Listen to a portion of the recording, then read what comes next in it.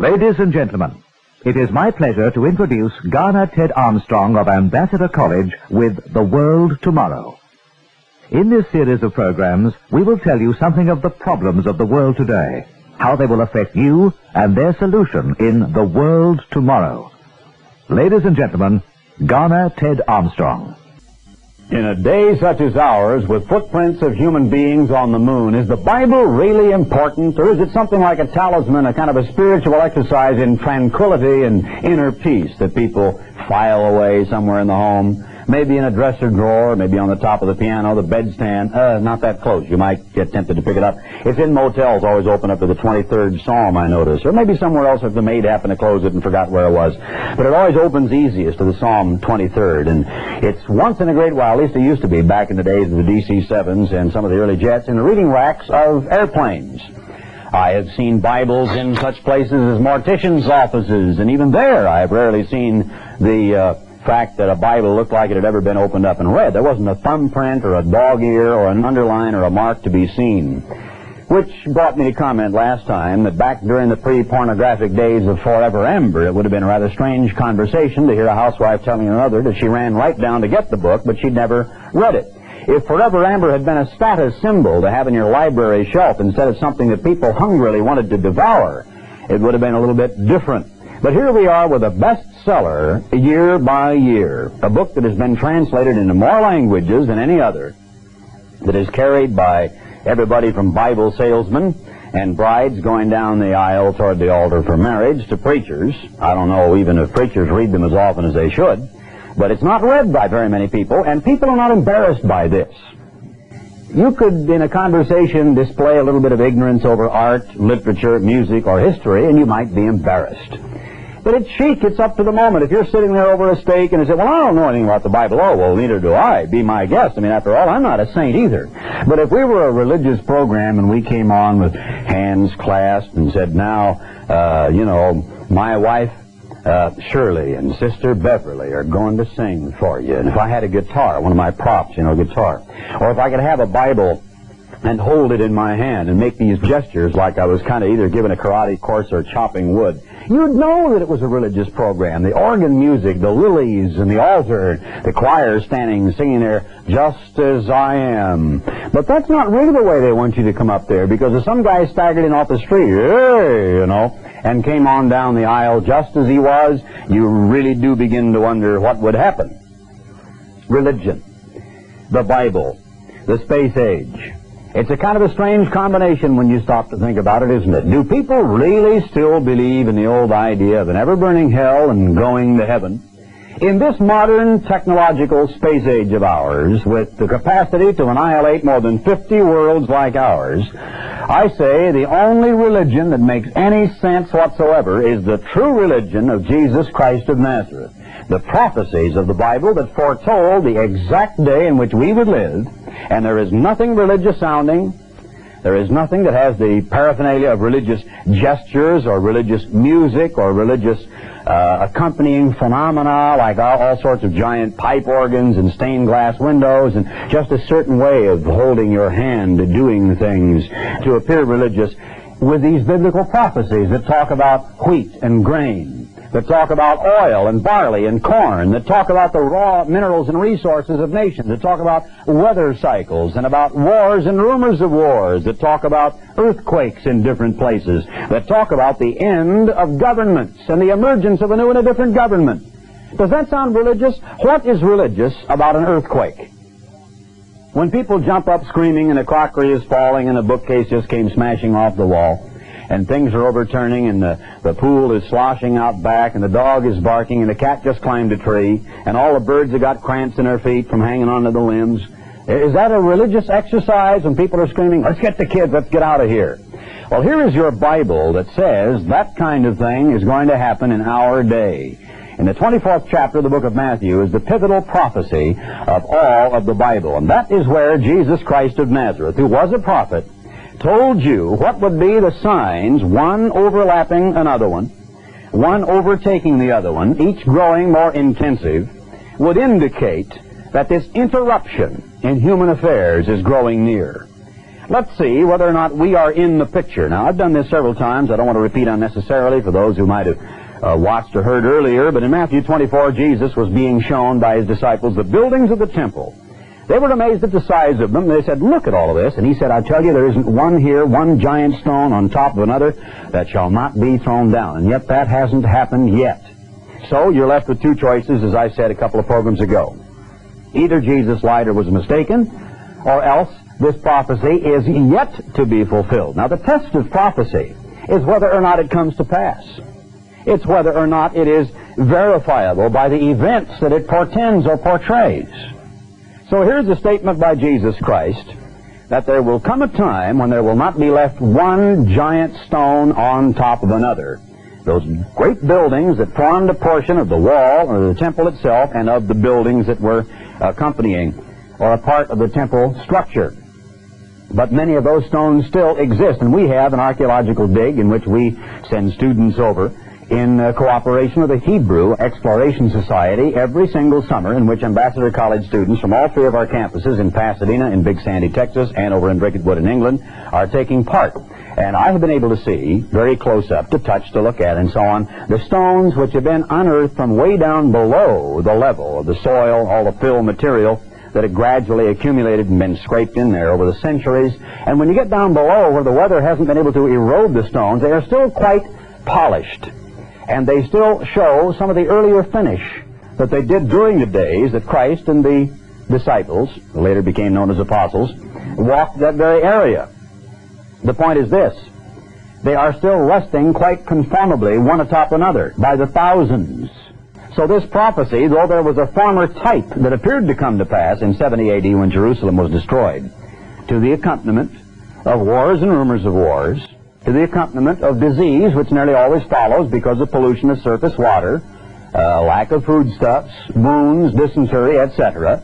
And also there were earthquakes, there were famines, and sometimes those things either precede or follow in the wake of war. But it wasn't the complete and the final fulfillment of this very same prophecy of Matthew 24. Now, Jesus said, take heed that no man deceive you, and then he epitomized what the so-called Christian, in quotes, message would be. He said, many will come in my name, saying, I'm the Christ. Not that they are the Christ, though I oftentimes think some even go so far as to imply that, but that he, Jesus, is the Christ, and shall deceive many. And you know, that is the very embodiment of the so-called Christian message, is let me tell you what the Lord has done for me, and what he'll do for you just now, just there, right there outside of these walls.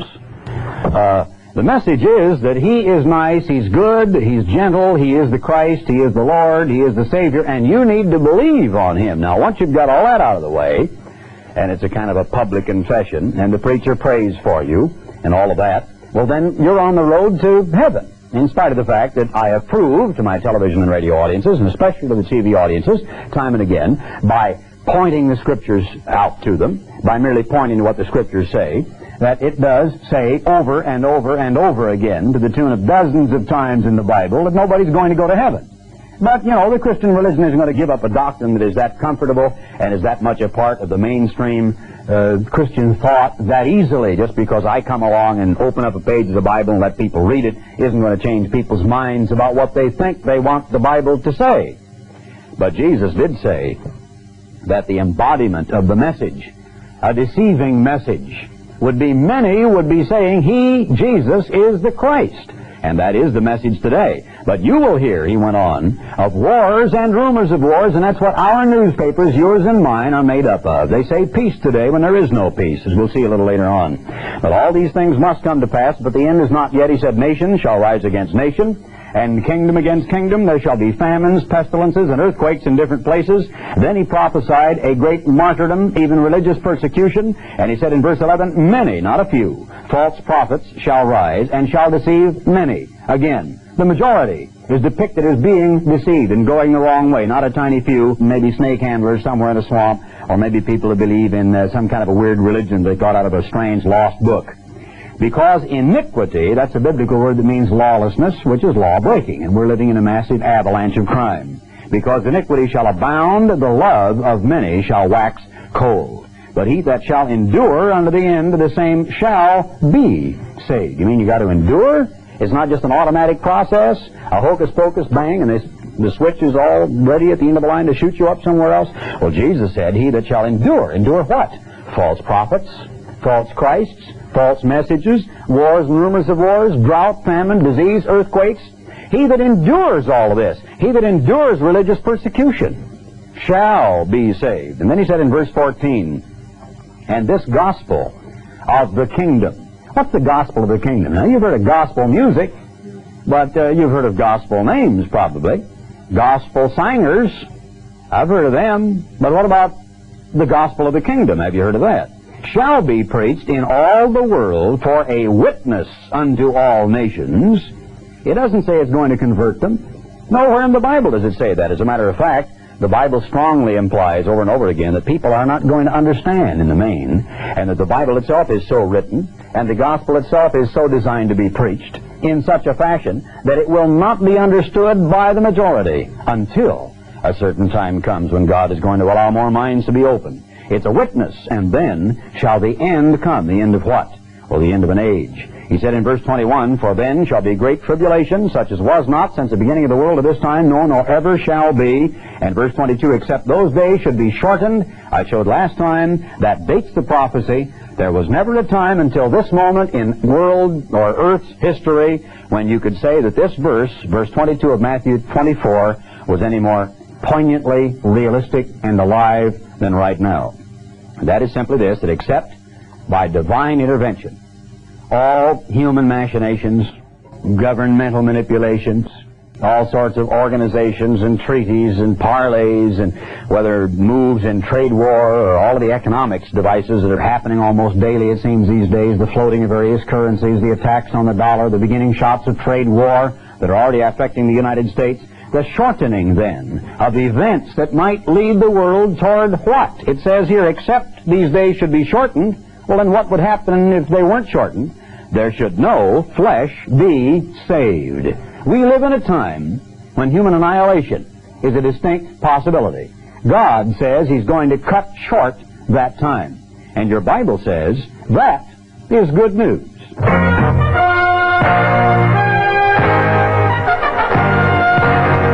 Predicting the future has always proved difficult. The Pilgrims envisioned a prosperous settlement, never dreaming their land would become the most powerful nation on earth.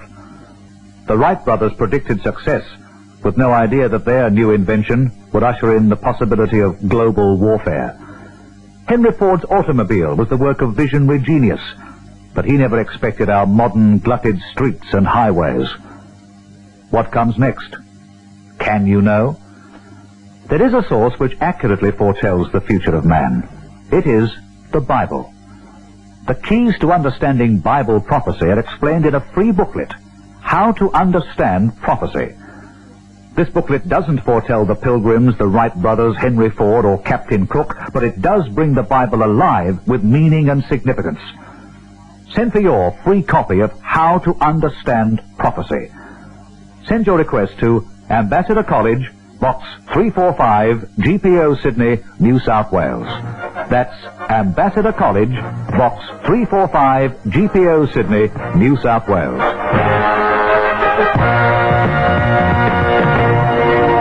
Jesus Christ of Nazareth was a prophet, but so were men such as Jeremiah, Isaiah, Ezekiel, Daniel, and all the Old Testament prophets that are spoken of as the former and the latter prophets. And they also foretold of a time that is absolutely unique in the world's history. In the book of Jeremiah, it foretells a time which is called the time of Jacob's trouble, a time which is described as being utterly unique. That's in the 30th chapter and verse 7. I want to merely cross-identify between this Old Testament book of Jeremiah, the 30th chapter and verse 7, and Matthew 24 and verse 21.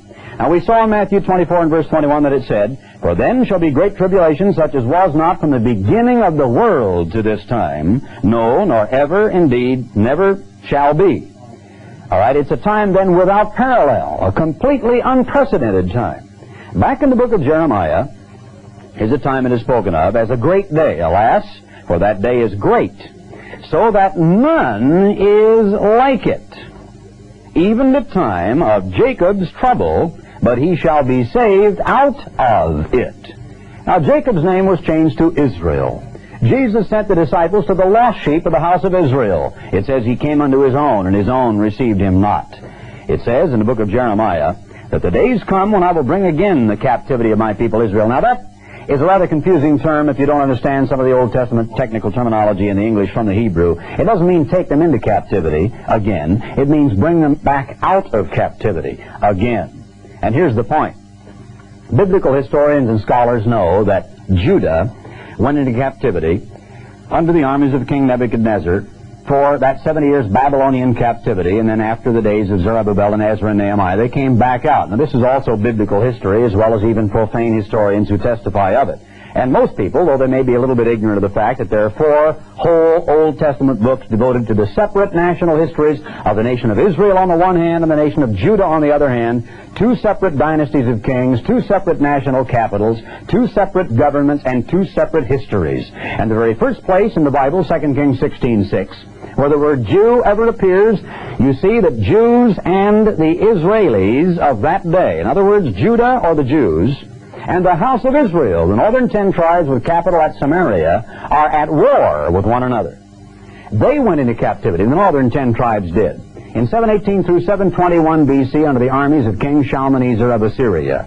And they migrated. They never returned. They never went back to that land. They left their names where they went. You can read of that in a book which we have for you. I've advertised on the radio time and again. I don't have a copy of it here to show you, called The United States and the British Commonwealth in Prophecy. But here's the point. Here's a statement in the book of Jeremiah, the 30th chapter, that talks about a returning out of a captivity of the peoples that are called Jacob today. Today, yes, that's right, because the 30th and 31st chapters of Jeremiah are describing an unparalleled time of world trouble, just exactly as Jesus himself did in Matthew 24 and verse 21. There can't be 2 unique times. As I explained last time, the word unique is in itself an absolute hypersuperlative. There is no other word which can, why I say, time and again I hear people saying it is really unique, or that's maybe acceptable, but it is very unique, and that is not, because that's a double superlative. And you can't have that happening. It's like, you might say, very, very, and even though we do it, the word unique means absolutely without peer, unprecedented. So here in the 30th chapter, verse 7 of the book of Jeremiah is a time without precedent. And here in Matthew 24 and verse 21 is the same time. The point I would like to make is that Jesus Christ of Nazareth is the interpreter of prophecy. I'm not. No man is. No organization of men can interpret Bible prophecy. The Bible and prophecies are of no private interpretation, says the Bible itself. Jesus is revealed in the book of Revelation as the revelator, the one who does reveal, who unfolds to the minds of his servants the meaning of biblical prophecy. In the prophecies itself, or themselves, it says, surely the Lord eternal will do nothing but that he reveals his secret unto his servants, the prophets. Now, it isn't a matter of reading something and then wondering what it means. It is a matter, rather, of letting the Bible tell you what it means by letting one section of the Bible that is quite clear tell you about another section of the Bible that is not quite so clear. Now, Jeremiah was a prophet. Jeremiah was a young man who didn't want to be given the message God gave him. He didn't want to go before leaders of the government. He was afraid. God said, don't be afraid. You've got to do it anyway. The last couple of times I showed you what God's prophets were like, how they didn't volunteer, how as if with one voice they all said, maybe the people will listen to the message I've got for them. And maybe if they listen closely enough and they hear what kind of national calamities are going to strike them if they don't turn around and go the other way, if they don't obey God's laws, if they don't begin to straighten out their lives, maybe they'll repent and maybe it won't have to happen to them. That was the motive. That was the mood and the attitude of those prophets. They wanted the people to repent, but in almost every single case their motives were interpreted as being subversive, as being contrary to the national interests. I'm going to show you again, then quickly wrap this one up in just a moment, that Jeremiah himself, though so completely involved in his message to the point that it gnawed at his vitals, he wrote the book of Lamentations of how he bawled and sobbed and cried when he saw off into the future what was going to happen to his people, which did happen in previous type at that Babylonian captivity He was very wrapped up in that message, and yet, in spite of that, though he took it to the king himself, he was thrown into not just a jail, but a dungeon in a slime pit right up to about his lower lip for doing nothing more than carrying a message that included some pretty bad news to the leadership of his day.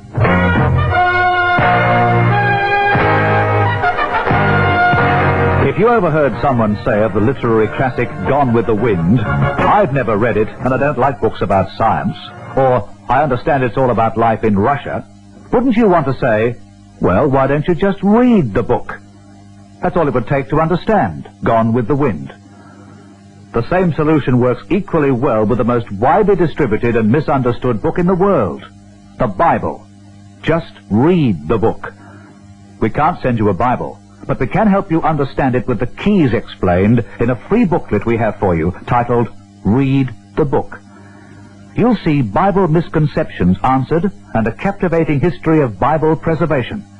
Be sure to write for your free copy of Read the Book. If you've always thought that the Bible wasn't meant to be understood, you need this booklet. Its title is Read the Book. Send your request to Ambassador College, Box 345, GPO Sydney, New South Wales. That's Ambassador College, Box 345, GPO Sydney, New South Wales. I covered last time the section of the book of Jeremiah where after the scroll was written by the man whose name was Baruch, who after all was only like a secretary, the king was sitting there comfortably ensconced in front of his winter fireplace, and this fellow, the scribe Shaphan, was reading this scroll, and as he did, the king would reach over and cut it with his penknife and throw it in the fireplace, and it'd make great copy for a Hollywood movie because it showed this character's complete disdain for the writings of this noisome, bothersome, nettlesome prophet called Jeremiah. They wondered, what is he looking at me in that tone of voice for? They just didn't like Jeremiah's message. I mean, when they saw Jeremiah coming, they said, here comes old Grump, or here comes Mr. Bad News personified. But Jeremiah's message remained absolutely true. He said in verse 9 of the 37th chapter of Jeremiah, don't kid yourselves, that's in modern language, deceive not yourselves, saying, the Chaldeans will depart from us. Here was an advancing army. Here was a northern neighbor growing tremendously powerful in military and industrial strength, building up a huge army. And they were living and eating and drinking and playing and dancing and having just a gay time. In the meantime, of course, they had violated all of God's laws. They were breaking His laws of farming, of finance, of personal ways of living, of morality, all of the laws of God. They were trampling them underfoot. Now, the only difference being that God is not just an armchair God that made a lot of rules that make Him happy. He is the God that built the natural forces that act upon us. And when you break a law of God, you're breaking, in a sense, like a natural force, because God is the one who's behind nature.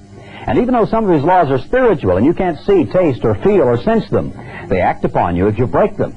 Laws involving your mind, your body, your health, morality, your marriage, your home, your children, your job. Laws involving your relationship to God and your relationship to your neighbor. They were breaking those laws, and they were kidding themselves. Maybe circumstances would change, their nation wouldn't go down. He said, don't kid yourselves.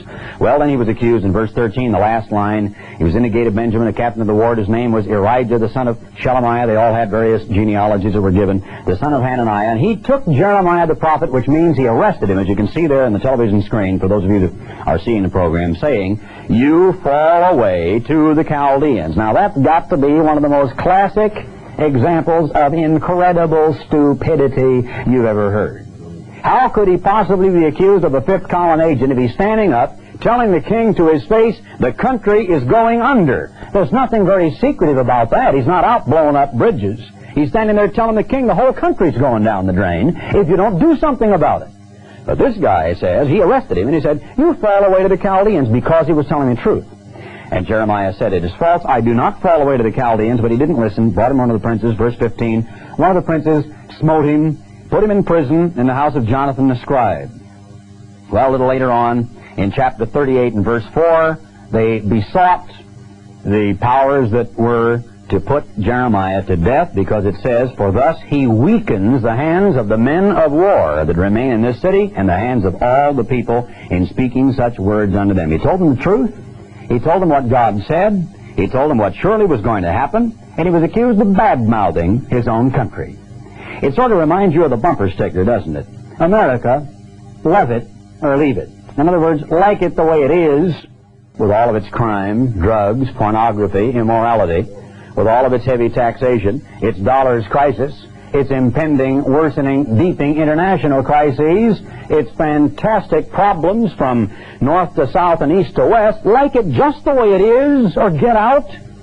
Well, what about the retaliatory bumper sticker that says, America, change it or lose it? That's all Jeremiah was saying to his people. People, change your way of life. Change your country. Change your relationship between yourself and your God, or you're going to lose it all. Well, that's precisely what an employer would tell an employee that wasn't doing a good job. Change your work habits or lose your job. That's what happens in every aspect of life, really. If we don't change when we're going the wrong way, we end up in some sort of a disastrous consequence. Jeremiah wanted them to change. He wasn't bad-mouthing the country. He was doing the very best job he possibly could for the country in a very great patriotic service. So it said in verse 28, and this to me is really to wrap up. This is the kind of a hollow echo, the clanging of the door, and the jailer walking away into the distance. Here's Jeremiah. He's thrown in jail for his pains. He said the Chaldeans are going to come. The city's going to be taken. They wouldn't believe him. They wouldn't listen. They threw him into jail for believing it. And in jail he remained until this. Verse 28, chapter 38 of the book of Jeremiah. So Jeremiah abode in the court of the prison until the day that Jerusalem was taken. And he was there when Jerusalem was taken, precisely as Jeremiah predicted it would. And so it came to pass exactly as he said. And here's a lesson for us today, that as much as Jeremiah's prophecies came to pass then, so will the Bible prophecies about our country and our peoples come to pass today. And they're going to occur exactly as God's Word says, and you've got to know what they are. You can take a look at how to evaluate prophecy in this booklet, How to Understand Prophecy. I don't think you've heard me mention this booklet very often. How to Understand Biblical Prophecy. It's a fairly new booklet that tells you exactly how to uncover the meaning of vitally misunderstood, oftentimes, prophecies of the Old Testament, such as some of the book of Ezekiel, Isaiah, Hosea, and so on. It tells you who the prophets were, how they were called, how the prophecies were preserved, and why they were written, and how it is they were written for our day. It takes you through, very briefly, the introduction to the book of Ezekiel, shows you how to understand that better, tells you about prophetic time lapses, prophetic symbolism, and shows you with proofs from the Bible how the Bible interprets itself and the common symbols that are used. It also shows there are certain scriptural spiritual qualifications for understanding Bible prophecy. This booklet is only 30 pages long. It's very short and to the point. It has very few pictures in it, but just a few, and some of them are full color. And you can have it by return mail, absolutely free of charge. There is no price for it. It cannot be sold. It's a free educational service in the public interest, published by Ambassador College Department of Theology. It's entitled, How to Understand Prophecy. It's a handy guide. Then you, from there, can go on to books of the Bible and use this guide as a kind of a format. Put it to the test in your own Bible. You will unlock to your own understanding very interesting, exciting portions of the Bible you've never understood before. So this booklet, How to Understand Prophecy, is like a handy guide to many parts of the Bible you have never really understood. And all you need to do is to request it by sending. Be sure to tell us the call letters of your station. We need that. That's all. There is no cost, but tell us the name of the radio station to which you've been listening, the call letters, and then send your letter to... Until next time, this is Garner Ted Armstrong saying goodbye, friends. You have been listening to The World Tomorrow.